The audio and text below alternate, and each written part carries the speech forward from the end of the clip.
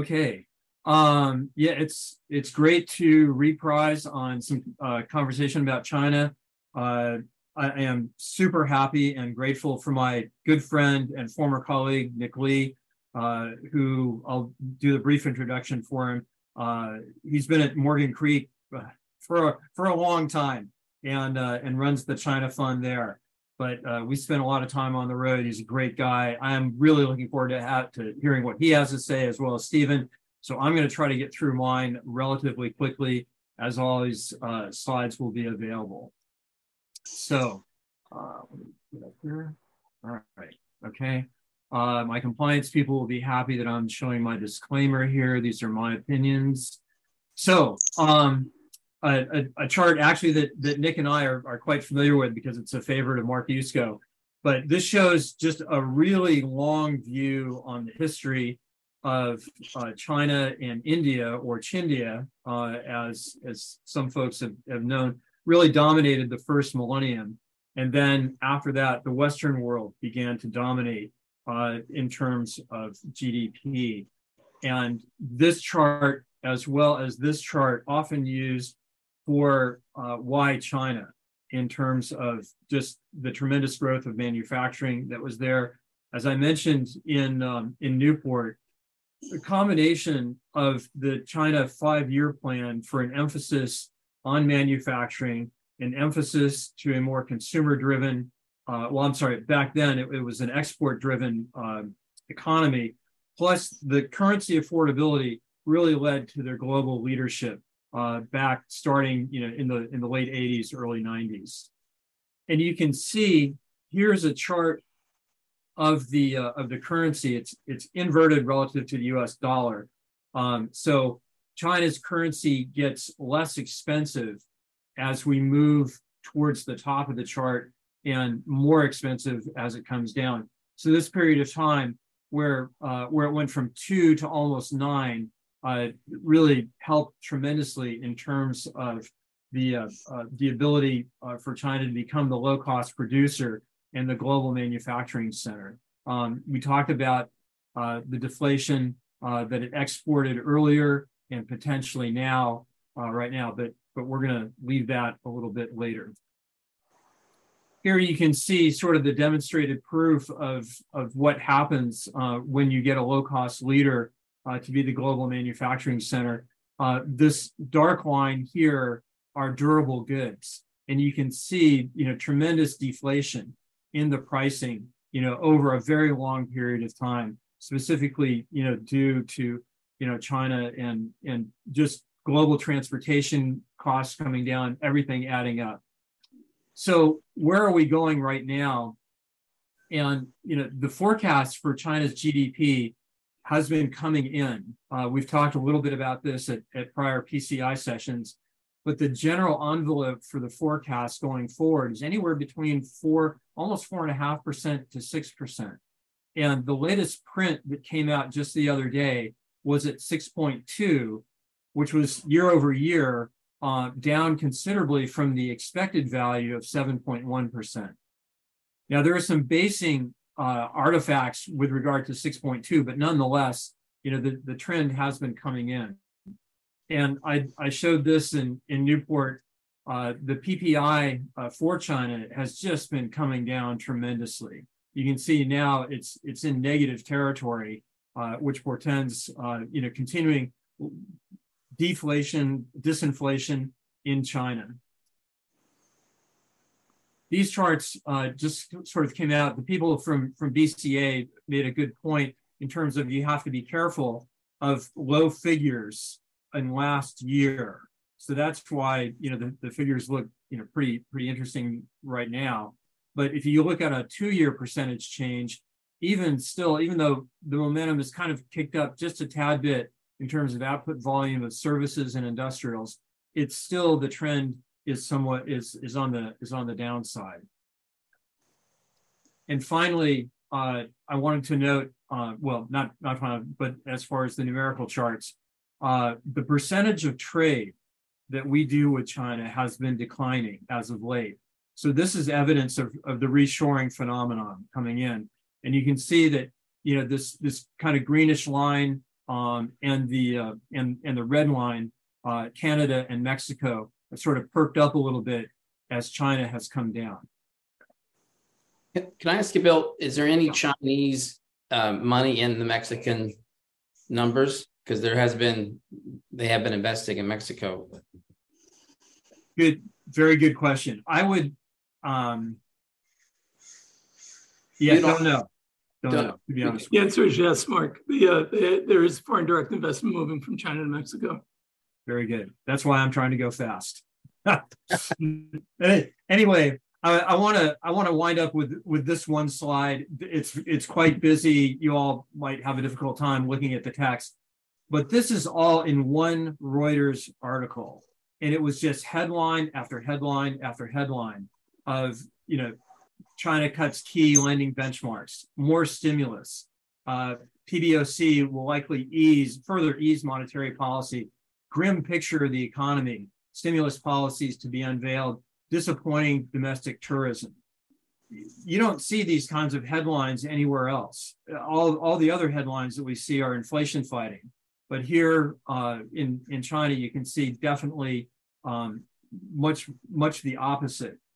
So we're talking sort of disinflation, deflation, potentially happening.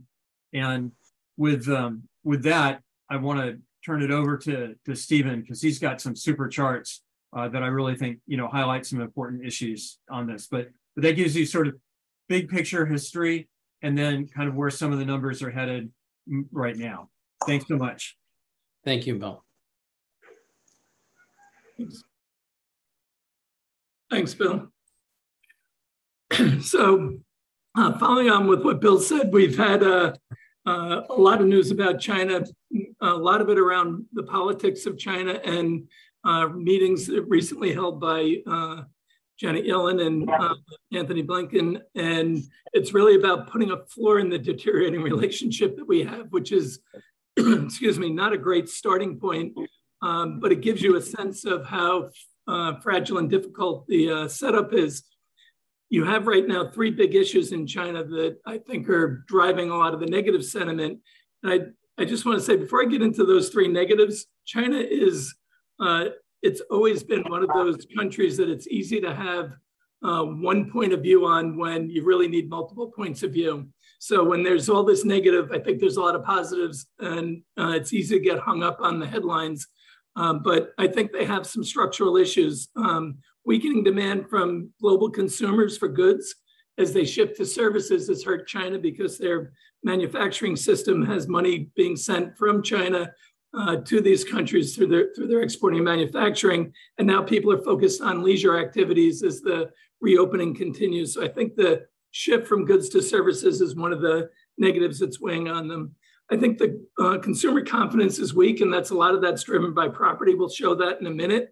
And in spite of the fact that there's really strong savings rates in China, you're still having this confidence problem because real estate's such a big part of the economy. We'll show that in a minute.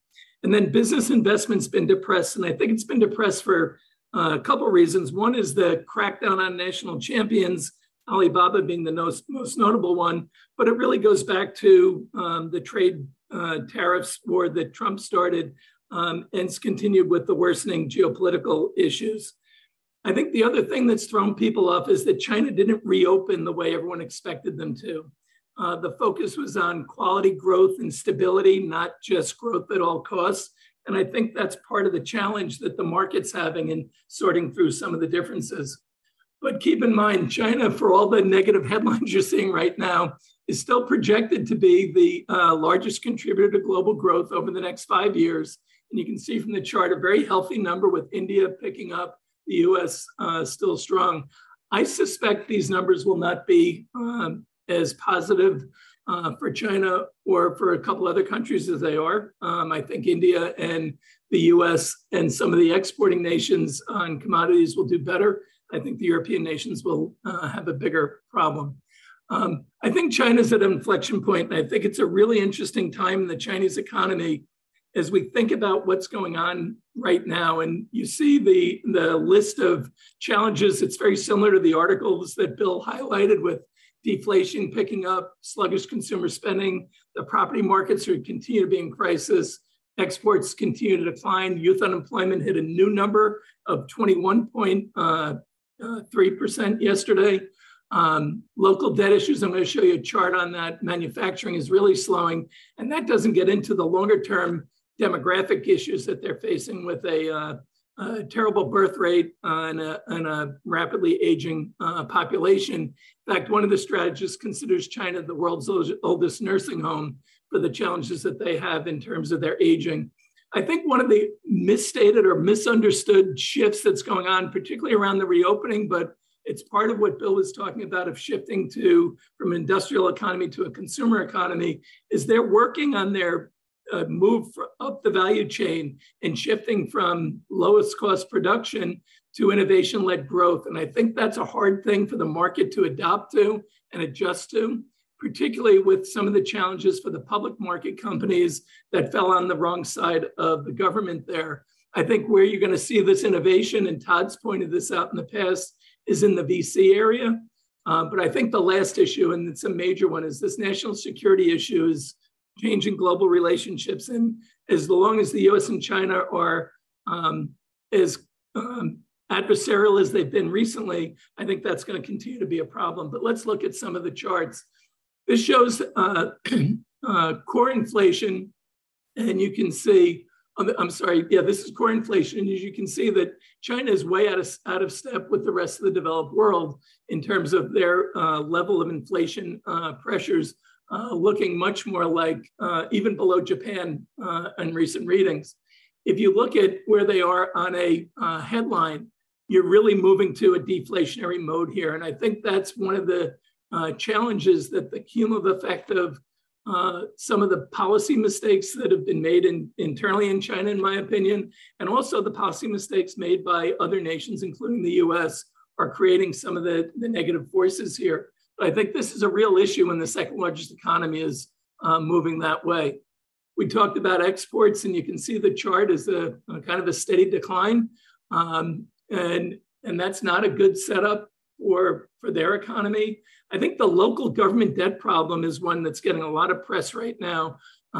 This shows that the majority of the regions have a debt income ratio of over 120%, which makes it a very difficult position for it to be in and for governments to work out of. And one of the challenges is, how does China spread the money around that they have to support the system in a way that's most effective and still deal with this problem, which continues to grow.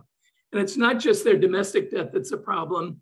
You know, you have $77 billion of Belt and Road debt that has either been restructured or renegotiated in the last couple of years, in the last really 2 years.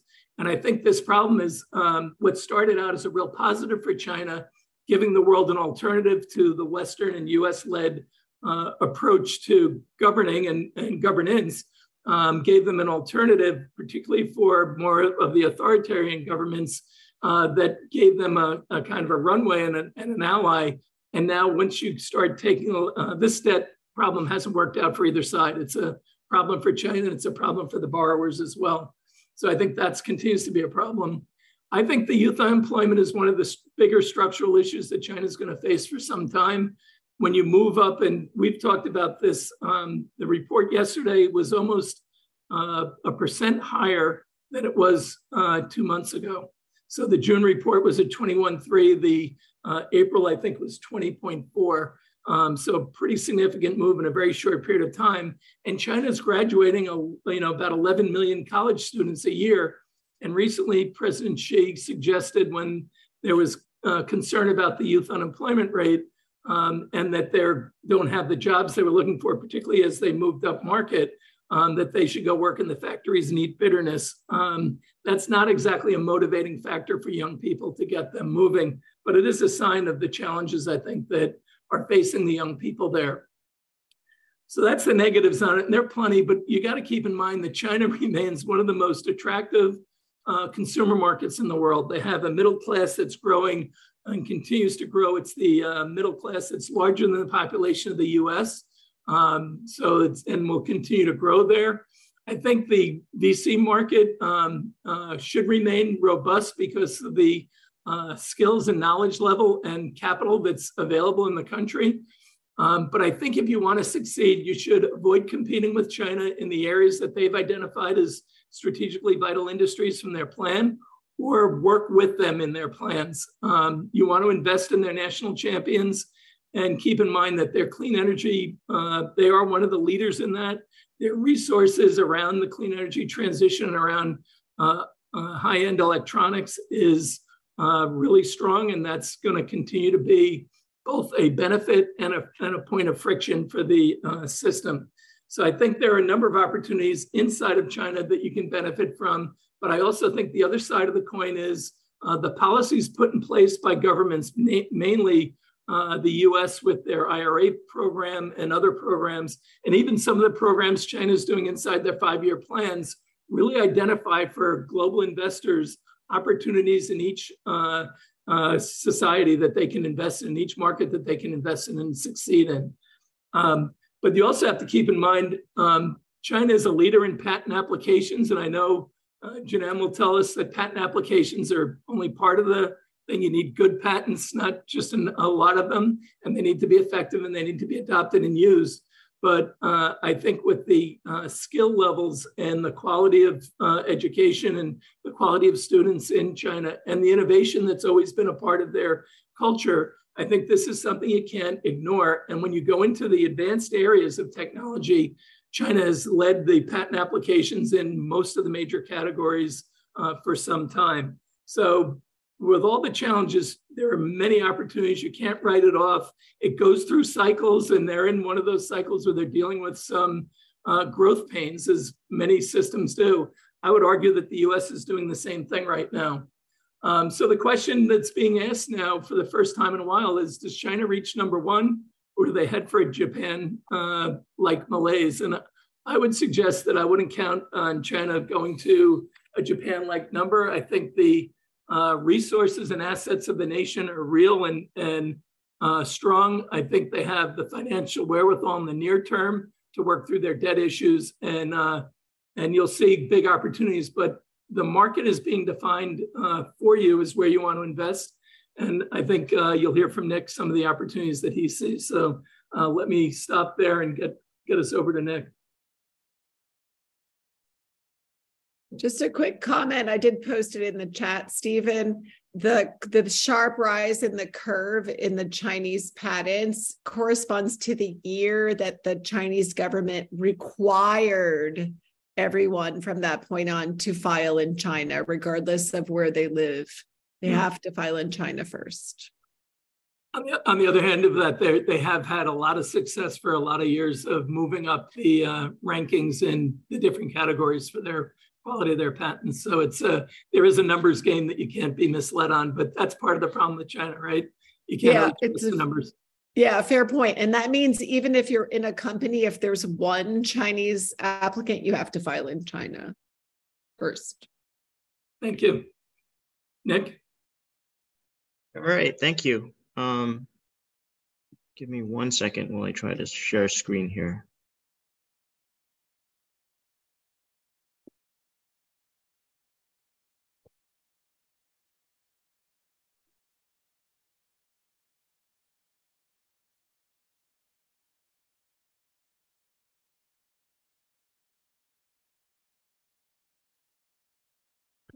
Hang on.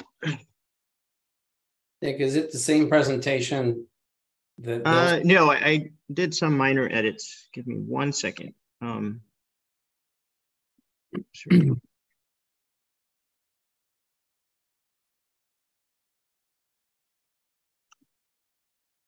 on. Bill, do you want, while he's looking, do you want to give an introduction to Nick a bit?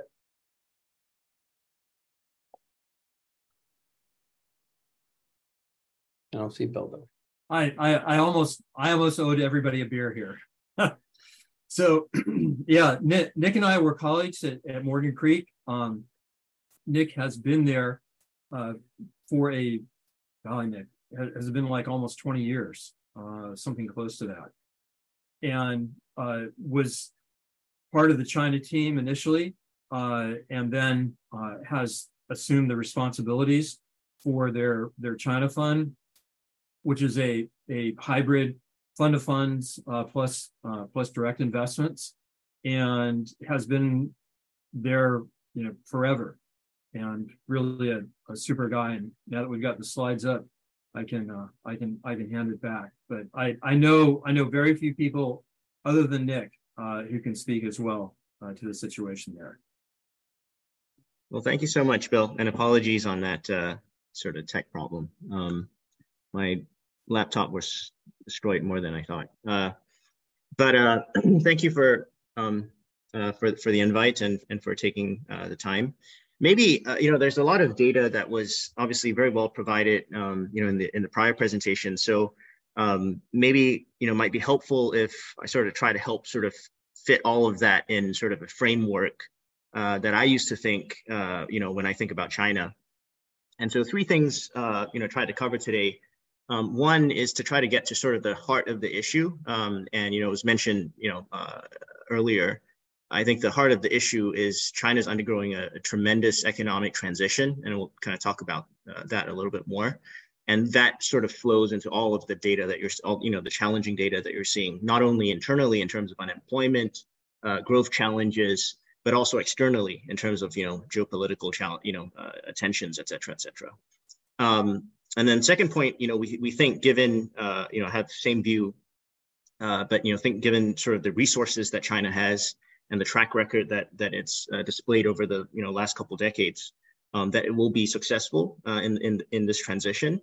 And then flowing from that, if you believe that they're going to be successful, then where are the opportunities? Obviously, investing behind that transition.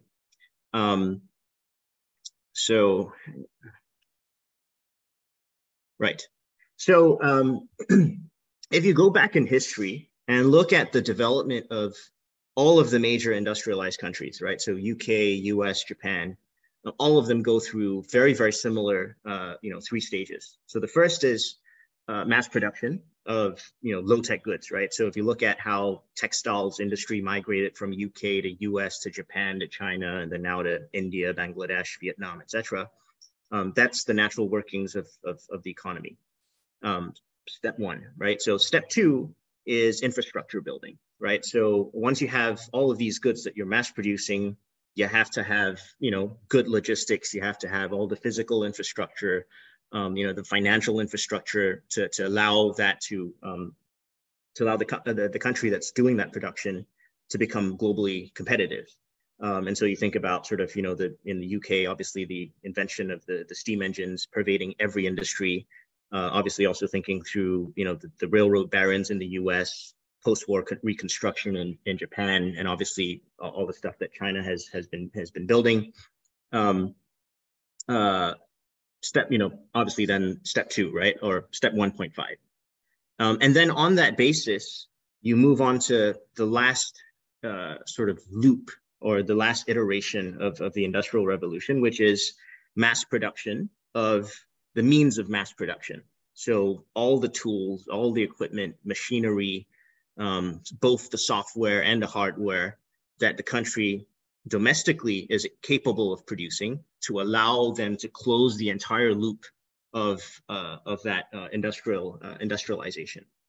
So China has completed, you can see China has completed the first two steps on a scale that the world has never seen before, right? So obviously it is the factory of the world by a huge margin today. In terms of infrastructure, it's an interesting stat. China used more cement in 3 years between 2011 and 2013 than the US used in the entire 20th century. So everything that China does, because of its scale, comes, big, right? And so where we are today, I think in China, is we're at this last stage of the development. So at, Industrial Revolution 2.0, it's in the beginnings of trying to innovate, to control, the key technologies that allow its continued industrialization. And so now up until today, right, stage one and stage two, so mass production and infrastructure, China could do this, but just simply by importing foreign technology and equipment, as most countries have done before. But then at a certain point, past a certain point, which is where China is today, the country will be forced to upgrade its economy to survive after successfully completing 1 and 2.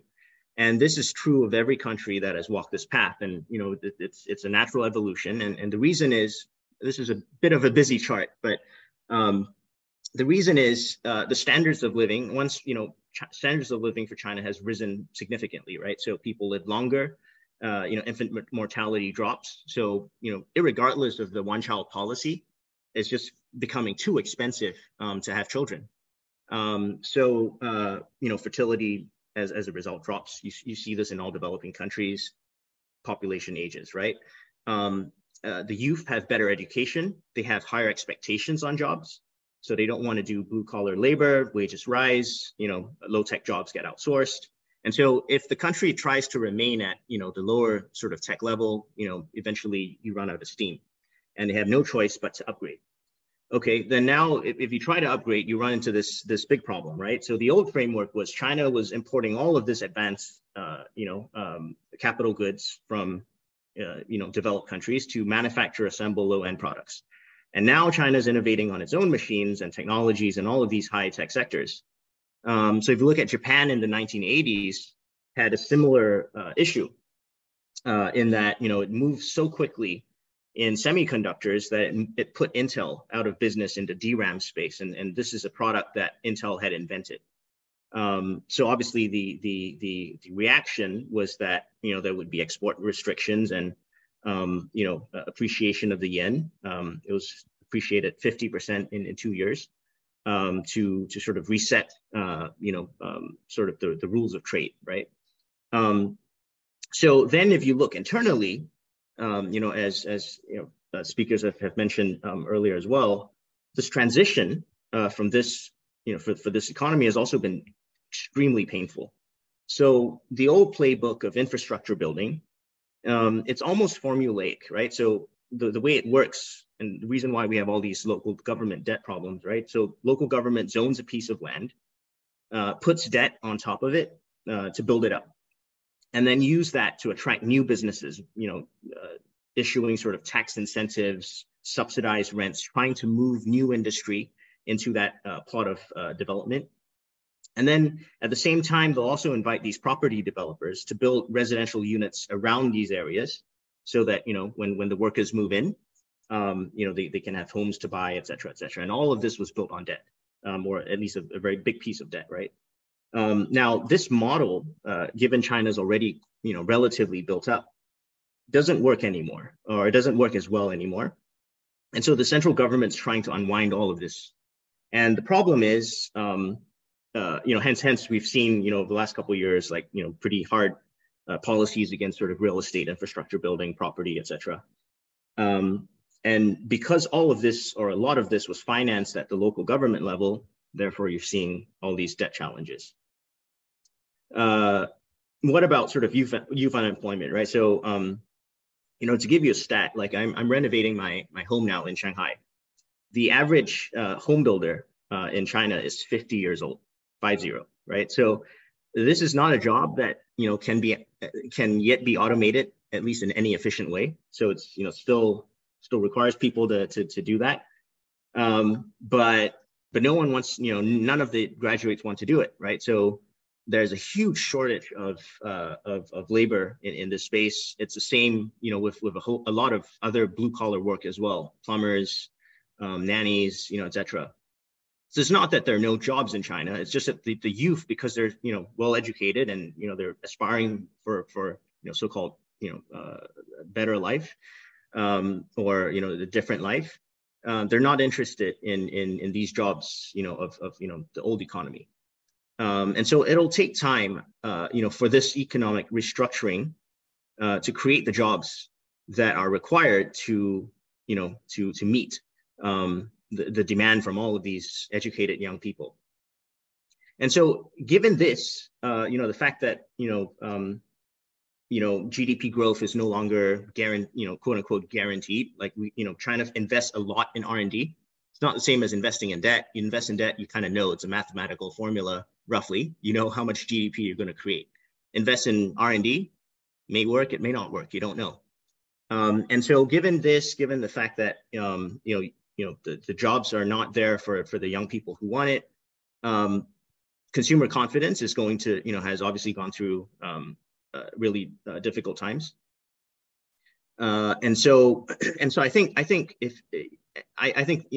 this is also normal for a country in this stage. If you look at where Japan was going through in its third stage of industrialization from the 1980s to the 88, sort of just before everything sort of fell through, and they made their significant advancements in auto technology and semiconductor technology.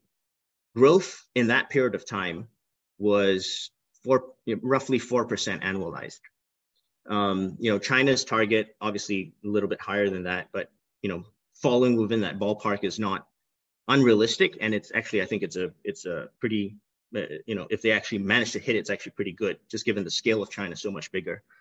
But I think the challenge is that it will take time for everyone really to get a handle of this sort of new China and this period of Chinese transition before confidence comes back.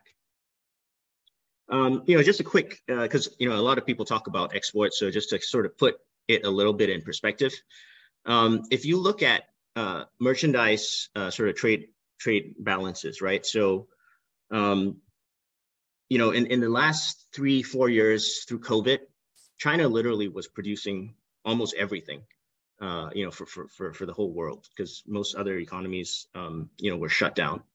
And so from 2021, their sort of merchandise trade balances hit record amounts, and it's been hitting record amounts basically every year, for the following year since. So, it obviously COVID was a bit of an outlier in terms of now things are sort of back to normal. A lot of it would probably sort of, fall back to what is a more realistic mean. So I think that's one piece. Dropping, 10, 20, 30%, given the huge rise, is not unreasonable. The second piece is the type of customers that they're trying to get, as they're shifting their economy. You can see, I think this just shows sort of the chart below, China exports market diversification. Used to be, before COVID, EU was number one. I'm talking about sort of total trade. This just shows exports. Today, ASEAN has gained basically that crown. It's number one, EU is number two, US is number three. And then they're also trying to build a lot of networks with other sort of Belt and Road countries in terms of the exports as well. So I think they're trying to change the composition of their customers to make it more balanced. So that's one thing that that is happening. If you look at the chart on the right, the other thing that is happening is the composition of the stuff that they're trading. So it used to be, China was obviously, many, many years ago, people think of China as sort of exports of low end, textiles, clothing, toys, etc. Even phones, and that's really changed over time. Today, the vast majority of the stuff that the Chinese are exporting, are high tech stuff in the EV, clean energy, etc. An interesting stat: this year, China actually overtook Japan to become the largest exporter of vehicles in the world. So this is it's a big deal, obviously for China to actually break into that auto market, after struggling for decades. So there's a lot of change that is happening, and I think a lot of it is sort of I would say deliberate, in terms of not trying to push for too much, or given sort of where things are. Then very quickly, I'll kind of walk through why we think China has a chance to be successful. And really, I think it boils down to scale. And scale, there's two things: scale in terms of supply chains, and scale in terms of markets.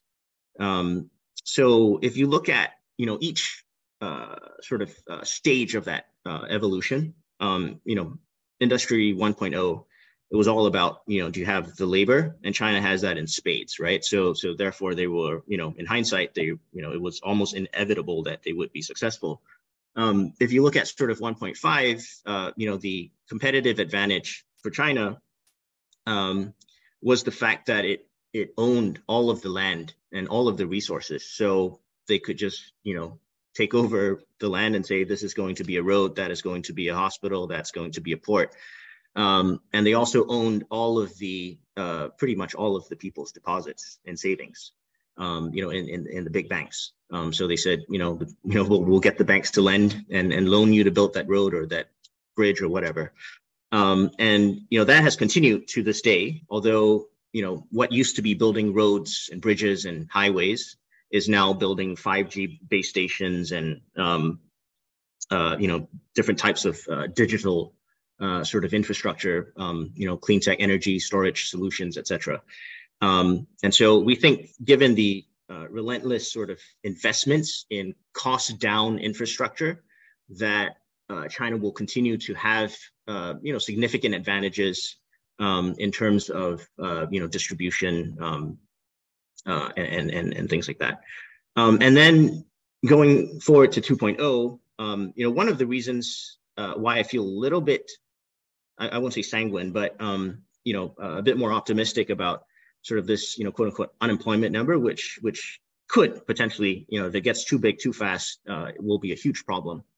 But China has always been a big believer in, build it first and they will come. And so if you look at sort of, the way they did with infrastructure, for many, many years, people were saying, they're building these cities and ghost cities and, sort of bridges to nowhere, et cetera, et cetera. And even some, talking about sort of, the Belt and Road. Obviously, there are lots of issues, and there are big bubbles as well potentially. And interestingly, one of the biggest bubbles of all, if you go back and read, there's this book, very interesting book that was written about the Great Race, and in it talked about the race for EVs. This book I think came out in 2012 or 13, 15. 16, something around that area, around that time frame. And they were talking about the, China versus Japan versus the US, 3 countries that were competing to try to dominate, EVs. And the conclusion of the book was China was putting tons of money that was going into zombie, projects and, no one, a lot of corruption and, investments that, that no one kind of knew where all this money was flowing to. And so it was, it's just a big waste. And, they'll probably end up just kind of losing out and, wasting all these resources. Obviously, now in hindsight, China basically leads the world in EVs.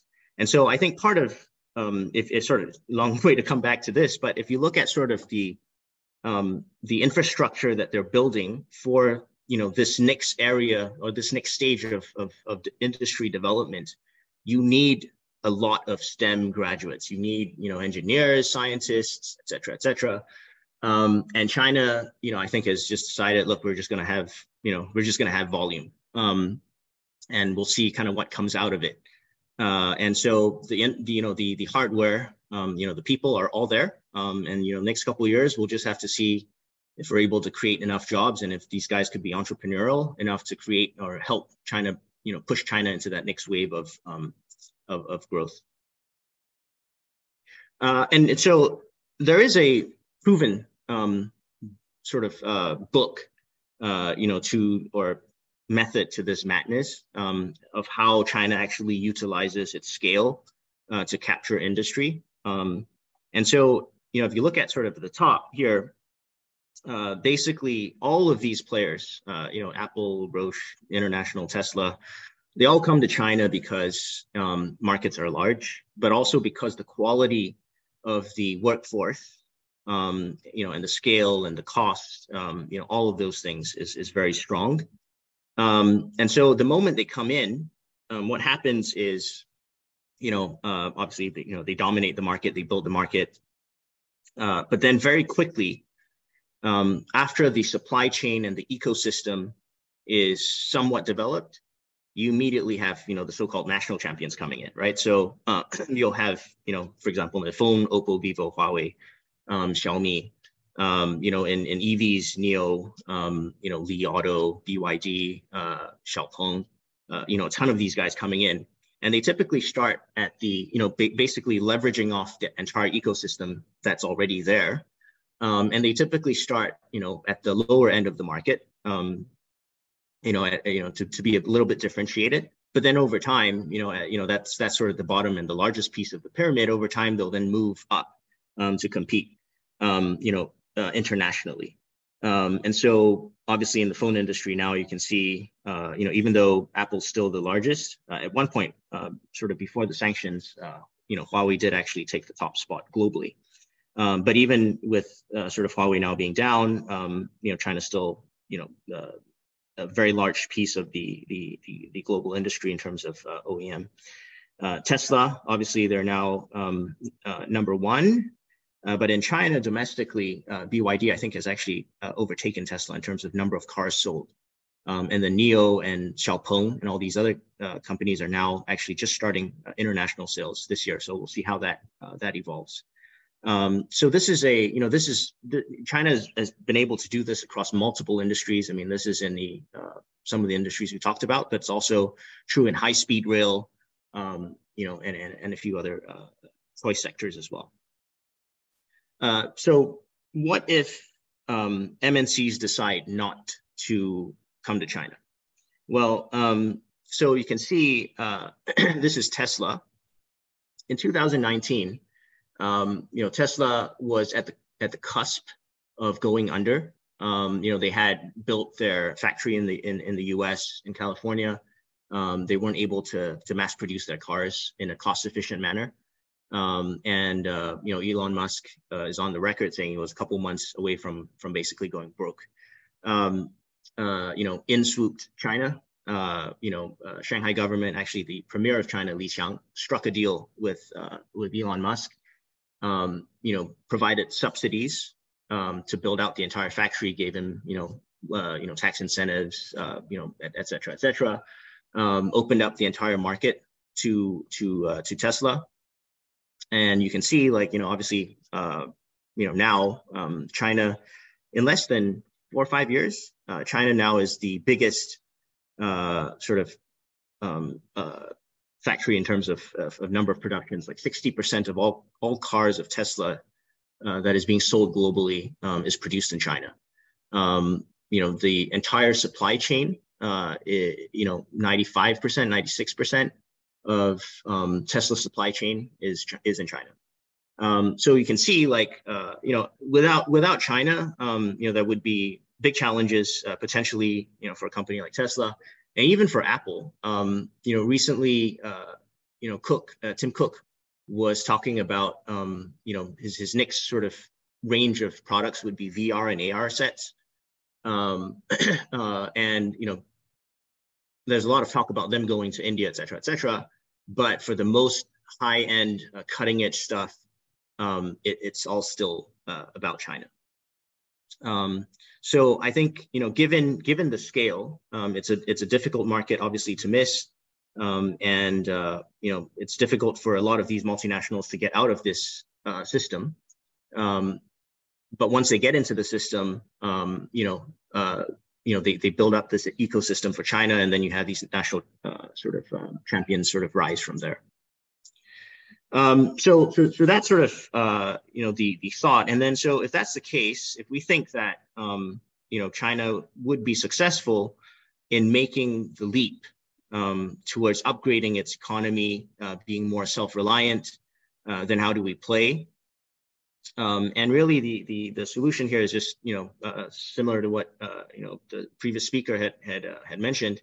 Just invest alongside what they tell you they want to achieve if you think they're going to be successful.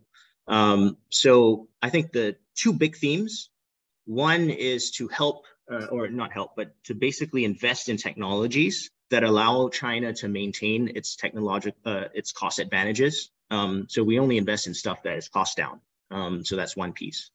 The second piece is invest in technologies that allow China to be to realize self-sufficiency. So if you look across each of these, again, different stages, right? We invest basically in the solutions that allow China to maintain its status quo.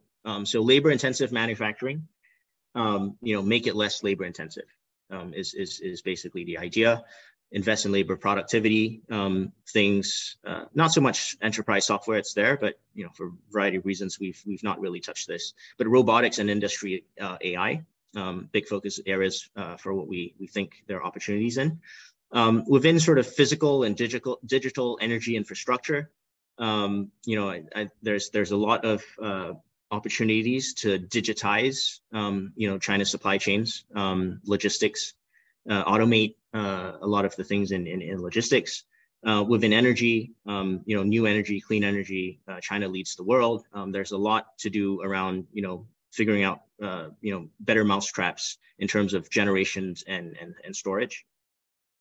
And then, for the last piece, basically a big piece of it is import substitution, investing in the domestic, technologies in, biotechnology, semiconductors, equipment, specialty chemicals, etc. We do this basically with strategics. So everyone that most of the managers that we invest have very, very strong linkages to the domestic leaders in each of these spaces, because the idea is that we want to partner with them to bring three things. So technology, talent, or customers to China. And so that's basically the idea. And the last slide, I'll just kind of run through very quickly a couple of examples of what we've done and where we think the opportunity is. So figure out, like, the first step, obviously figure out the gaps. What does China lack? And then go find out who has the resources to be able to plug those gaps. So we give like examples of, two sectors. One is in the life science area. Biologics, for example, this company, Innoforce. Biologics is has been huge. There's been tons of money that's poured into biologic, drug discovery and development in China over the last, 5-6 years. But there has been a lack of a manufacturing ecosystem to bring all of these drugs, to the public, to reality. And so, our manager basically went to Thermo Fisher, which is one of the biggest biologics manufacturing sort of companies in the world, and said, look, we want to build a biomanufacturing facility in China. Will you do it with us? And so Thermo Fisher came in, basically gave us, their blueprints to build an international GMP facility. And they also opened up their customer base. So these are all international big pharma. And our manager provided basically the local execution, right? So, local government liaison, getting all of the subsidies, the tax incentives, et cetera, all of those things. And then, the local hiring, bringing, sort of bridging in talent. This facility was built actually through COVID, throughout COVID. So we're up and running in 2 years. Everything's sort of up, and now, the company is already revenue positive. Because we did it with a strategic, you go in at the same price as the strategic, basically. So it's just whatever money you've spent building the facility at cost. So, that's one example. I'll give you also an example on the advanced manufacturing space. So we work with a group, NIO. They're one of the largest, car, EV car manufacturers in China. And NIO believes in the autonomous driving, I guess, as most, EV car manufacturers do these days. And so they believe that, but the difference is they believe that LiDAR is necessary to realize this vision. So for NIO, for them, this is a mission sort of critical piece of hardware. And so they decided to go and incubate a company that basically produces these LiDARs. So this company is about 5 years old now. Last year was the first year of commercialization of their LiDARs. They printed, they manufactured 70,000 units. This year probably will easily double if not more than that. And every LiDAR that they produce is basically packaged and sold with a NIO car. And again, because this is an incubation with a strategic, you go in, pretty much at the entry level, the very base valuation. And, given NIO has enough heft and scale, today, just after 1 year of commercialization, this is the biggest LiDAR company in the world, auto-grade LiDAR company in the world that has reached mass production. So the idea is, we see a lot of these types of opportunities working with these strategics, in areas that China desperately sort of needs as it sort of transforms its economy, from 1.5 infrastructure to 2.0 high tech.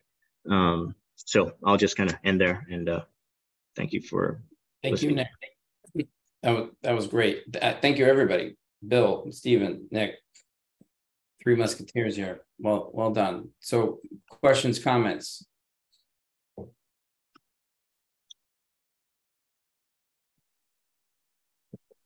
I know there are questions and comments. I've got a quick question for the group. Great presentation. To what degree is there a negative investor sentiment towards China out there, just from an institutional perspective in the capital markets? Is there a noticeable level of distrust towards China on any level in terms of parking money there? You're speaking from an American perspective, Andrew? Yes. Well, I guess globally, but starting with America, sure. Maybe Nick. I know, Bill, you have to leave soon, but Nick, you want to hit that?